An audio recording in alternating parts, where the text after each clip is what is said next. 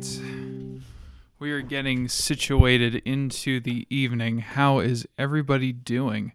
I know this is a little last minute here, but sometimes you just gotta live in the moment. Oh, hey, haha.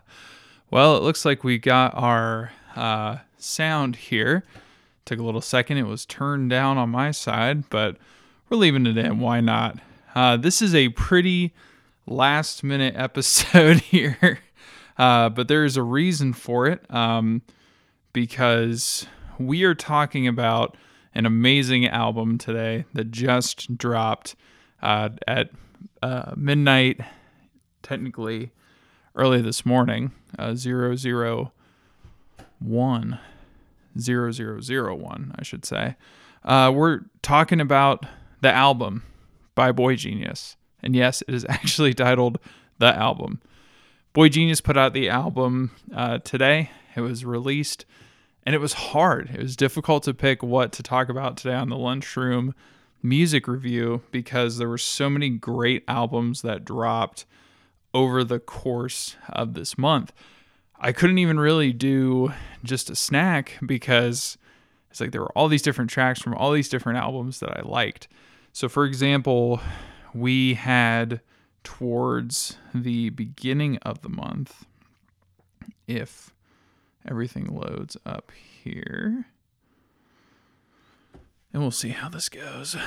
But for sure, honorable mentions that we had at the beginning of this month, we had some new tracks from Owl City, which were amazing. Of course, every year around this time, either Flogging Molly or Dropkick Murphys release some kind of other track or album. And we had Flogging Molly drop kind of like a single/EP. We had Jeff Goldblum release an EP about the middle or the end of the month. I can't remember which off the top of my head. Another honorable mention is Death Cab for Cuties, Asphalt Meadows acoustic, and that was amazing. That is a completely different take. A couple other singles we got: To Be Yours by Odessa, James Dean by Tash Sultana. Around the 17th, we had U2, who dropped basically like acoustic remakes of 40 different songs over the course of their career. And that was due to the pandemic and lockdown in general. And we also had Foxy Shazam put out a really amazing album called Dark Blue Night. No vinyl release on that yet, although Foxy Shazam has decided to release the Flamingo Trigger on physical format, as well as the introducing LP that followed the Flamingo Trigger. So if you were big fans of Foxy Shazam back then, the Flamingo Trigger is your album and your go-to. And then towards the end of the month, so last week, we had some really bombastic albums that dropped. We had Symphonic by Cody Fry, who is a composer and also a singer-songwriter who made all these different compositions. One of his most popular tracks is a rendition of Eleanor Rigby that is with a full symphony and choral background, which is amazing. Jeff Goldblum released an extended play, which is like a medium-sized snack or lower grade meal. And that was called Playing with Others. That came out on Decca Records. Another huge mention is Coco Moon by Owl City, which was in the running actually for this segment of the Lunchroom Music Review. So Much for Stardust by Fallout Boy, I should say, not Fall Boy. Fallout Boy is another great one. Celebrants by Nickel Creek was also in the running for the album that we would go over, but none of these would last because even up against a deluxe reissue of Elephant by the White Stripes, now on its 20th year, congrats, finger snaps for that, we have to get into the record by boygenius. Now, when we think of boygenius, we have to think of a couple different individuals here. We got Phoebe Bridgers, Lucy Dacus, and Julian Baker. And the thing about boygenius that you have to understand is out the gate in 2018 when they drop their EP, extended play, it is stylized to look like Crosby, Stills, Nash, and Young. Well, sorry, Crosby, Stills, Nash. I always say Young because I'm a huge Neil Young fan, but this was prior to their addition of Young. So Crosby, Stills, Nash, if we look at the classic 1969 debut album, it has Crosby, Stills, Nash on it.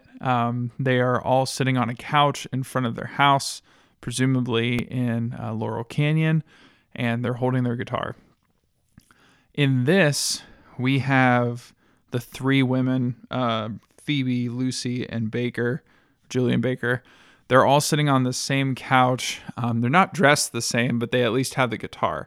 So already boygenius is trying to, I guess, poke a little fun at the idea of the supergroup. They prefer the term the supergroup over just like a side project, which has popped up in a number of different resources and interviews such as NPR and Rolling Stone. But also boygenius isn't afraid to poke fun at different rock groups or combo groups or even just like pop acts in general. Their Rolling Stone cover shoot, which Hayley Williams ended up dropping in on, which is a funny YouTube video if you want to watch it. And maybe I'll make a rendition to it later where I post that link. Basically has them stylized to look like Nirvana from their infamous Rolling Stone photo cover shoot. And it's really interesting because each of these artists have their own established careers. And I'm gonna be completely honest. I haven't delved into Lucy or Julian's discography as much as I want to, but I'm pretty familiar with Phoebe Bridgers, mostly because, you know, emo scene kid, you got to represent. But also Bridgers had this really big breakthrough around the time of the pandemic. Some notable tracks are Motion Sickness, Punisher's another good one. These songs showcase Bridgers, like, I guess her, I don't want to say it's like ambient moody pop. It's not in the same like Baroque pop as like Lana Del Rey, but it's more so on the back end of like, I don't want to say Melanie Martinez because I feel like that's almost a bad example. It just seems a little bit different. It seems almost more like, gosh, it's eluding me right now. Anyway, it's more of like ambient. I don't really want to say it's shoegaze because shoegaze is a genre that's more associated with like early Smashing Pumpkins, Yo La Tengo. It's pretty moody in its own right, but that's not exactly what it is. It's more so something along the lines of like, I guess I would just call it lo-fi emo, I guess you would say, or lo-fi pop, all akin to maybe even Beck. It's moody, you know, it has a lot of gravity to it, but it's, you know, it adds gravity and weight. It's not in the Phoebe Bridgers catalog, along with, for example, like Better Oblivion. I think it's Better Oblivion Bicycle Club. I don't want to mess this up for the community here. Better Oblivion Community Center. Sorry, I was thinking along the lines of Tuesday Morning from Sheryl Crow. My memory is not great tonight because we're pushing the deadline to get this out to you. So sorry there. Anyway, when we think of boygenius, it's in the Bridgers catalog, not necessarily along with Better Oblivion. It's not necessarily all akin to, just Bridgers' solo work because we have the addition of Baker and Lucy to kind of round things out. And what do I mean by that? Well, Bridgers does a lot of, the guitar work and stuff like that. Now we're adding a couple more guitars and a couple more players. We're kind of pining out to session musicians to kind of fill everything out. But it also gives the ability for all three songwriters to kind of operate within their friendship. And that's similar to, Crosby, Stills, Nash. I mean, we're seeing a lot of these autobiographical things where, for example, one of the songs comes across as, let me see here. I said specifically it was track 4, which is True Blue. Those in particular, that song, I think that's more of a, it's more of a Lucy track, but still in that regard, the other women in the group really round that song out with the harmonies. Crosby, Stills, Nash & Young. A lot of the lyrical content too talks about how she can't hide around you. Now, whether the collective you is her friends or that's a lover, we're not really too sure. But I'm sure a quick genius look would reveal one way or the other. But music is about your interpretation as well. Dave Grohl really opens that up by saying that, he writes songs because, the lyrics rhyme or they sound good. But at the same time, he's writing them because, there's 1,000 different ways to interpret the song and they're all singing back to you. So coming through this record, True Blue, I'm really surprised it's not a single. It was released with the 3 songs early on, along with the other 2 standout singles, $20 and Emily, I'm Sorry. Not strong enough came a little bit later, but I wouldn't be surprised if we see some of these other tracks becoming singles here soon. That being said, with True Blue, I was getting a really solid Paul Simon-y vibe. If that sounds weird, we're looking at something like Slater-Kinney and Paul Simon or Crosby, Stills, and Nash threw together a song. It's like talking about disassociation, but also love. And a perfect example, too, of where I am thinking that this is more than just a Phoebe Bridgers like collaboration project. Is on Emily, I'm Sorry. Yes, Phoebe Bridgers could have harmonized with herself. She's often done that before. She's double-tracked her vocals, and we can see that in the song like Motion Sickness. But what she's doing here, she's adding to the collective, and that's what this record is about. It's about this friendship. And again, in the interviews, they're talking about how they're collectively bringing this in together, where they are, expressing their, friendship through some of these tracks.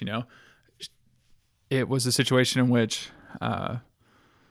they couldn't hide. Lucy couldn't hide behind, the facade. And it's, down to her friends or this lover to be like, yeah, I can't hide behind you. And Emily, I'm Sorry. It's talking about how it's just basically putting on a face for someone.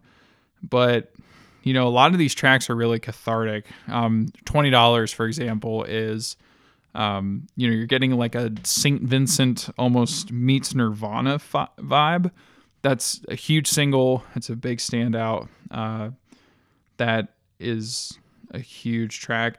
The other thing about $20 is that it's got like that post-punk level of Slater-Kinney and St. Vincent.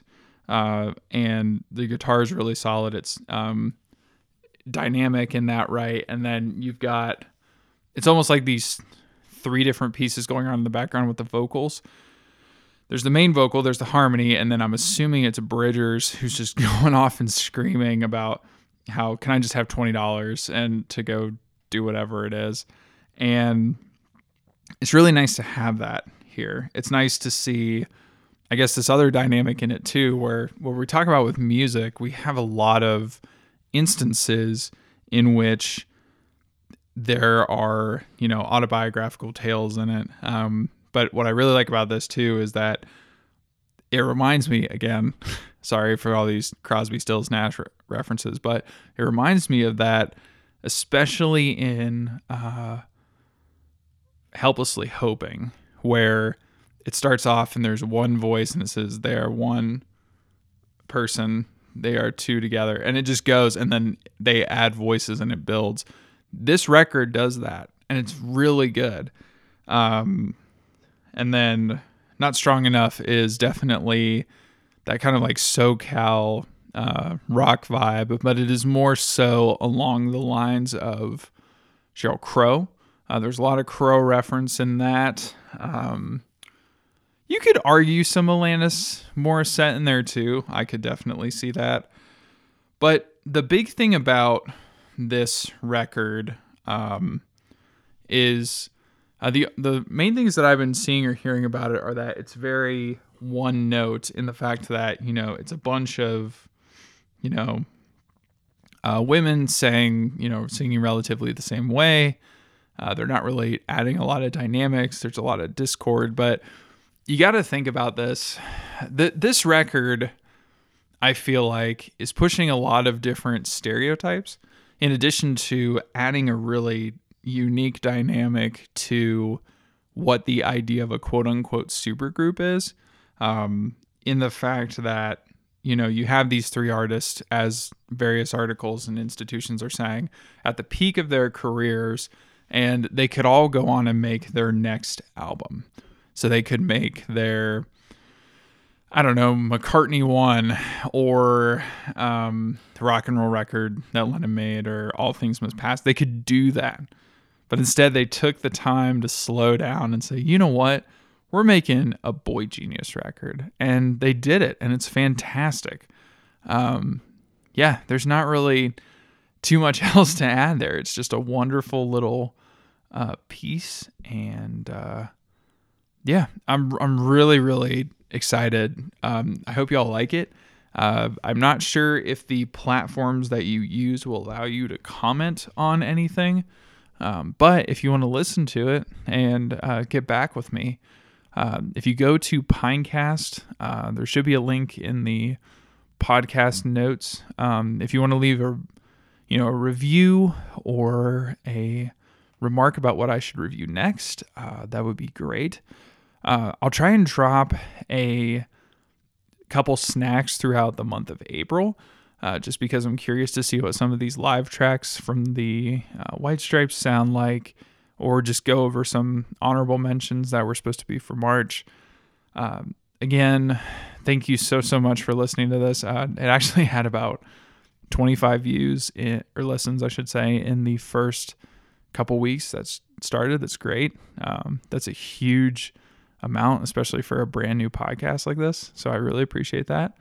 In addition to that, there's really not much else for this episode. I really am trying to flesh out the structure of the episodes. I usually throw like a little musical interlude or maybe drop some sponsors. But I do want to say and give a shout out to my buddy Jay's podcast. So these guys go over a little bit of history and they talk about various topics going on in the world today. And that is the Use Guys and That podcast. They're my friends. I have been on their show a time or two to talk about some pretty supernatural things. Before this podcast, I had a kind of like a random rambling chat, or as one of my buddies would call it, quote unquote fart box, where you just kind of ramble about various things. But it was a podcast that did kind of similar to that when I was kind of sleep deprived, and they had me on when I was still running that show. And that being said, they're really cool. I really enjoy some of their takes on things, and I hope you give it a shot. And so that being said, we'll try and maybe post a little bit more. We'll see how it goes. Again, I'm still trying to test the waters here since I'm getting back into podcasting. But this record, or the record, I should say, by boygenius is definitely one that should go into your shelves. And I really think that this album has a chance of getting album of the year. The production's really solid. I think that there are some really good pop vocals. So I think that they have a contender for that. They could definitely be an alternative rock album because there's a lot of, again, St. Vincent, Slater-Kenny, Nirvana influences, as well as like Crosby, Stills, Nash. So we'll see how that goes. But other than that, I hope you all take care and be kind and have a good April. So that being said, we'll talk to you next time. Take care.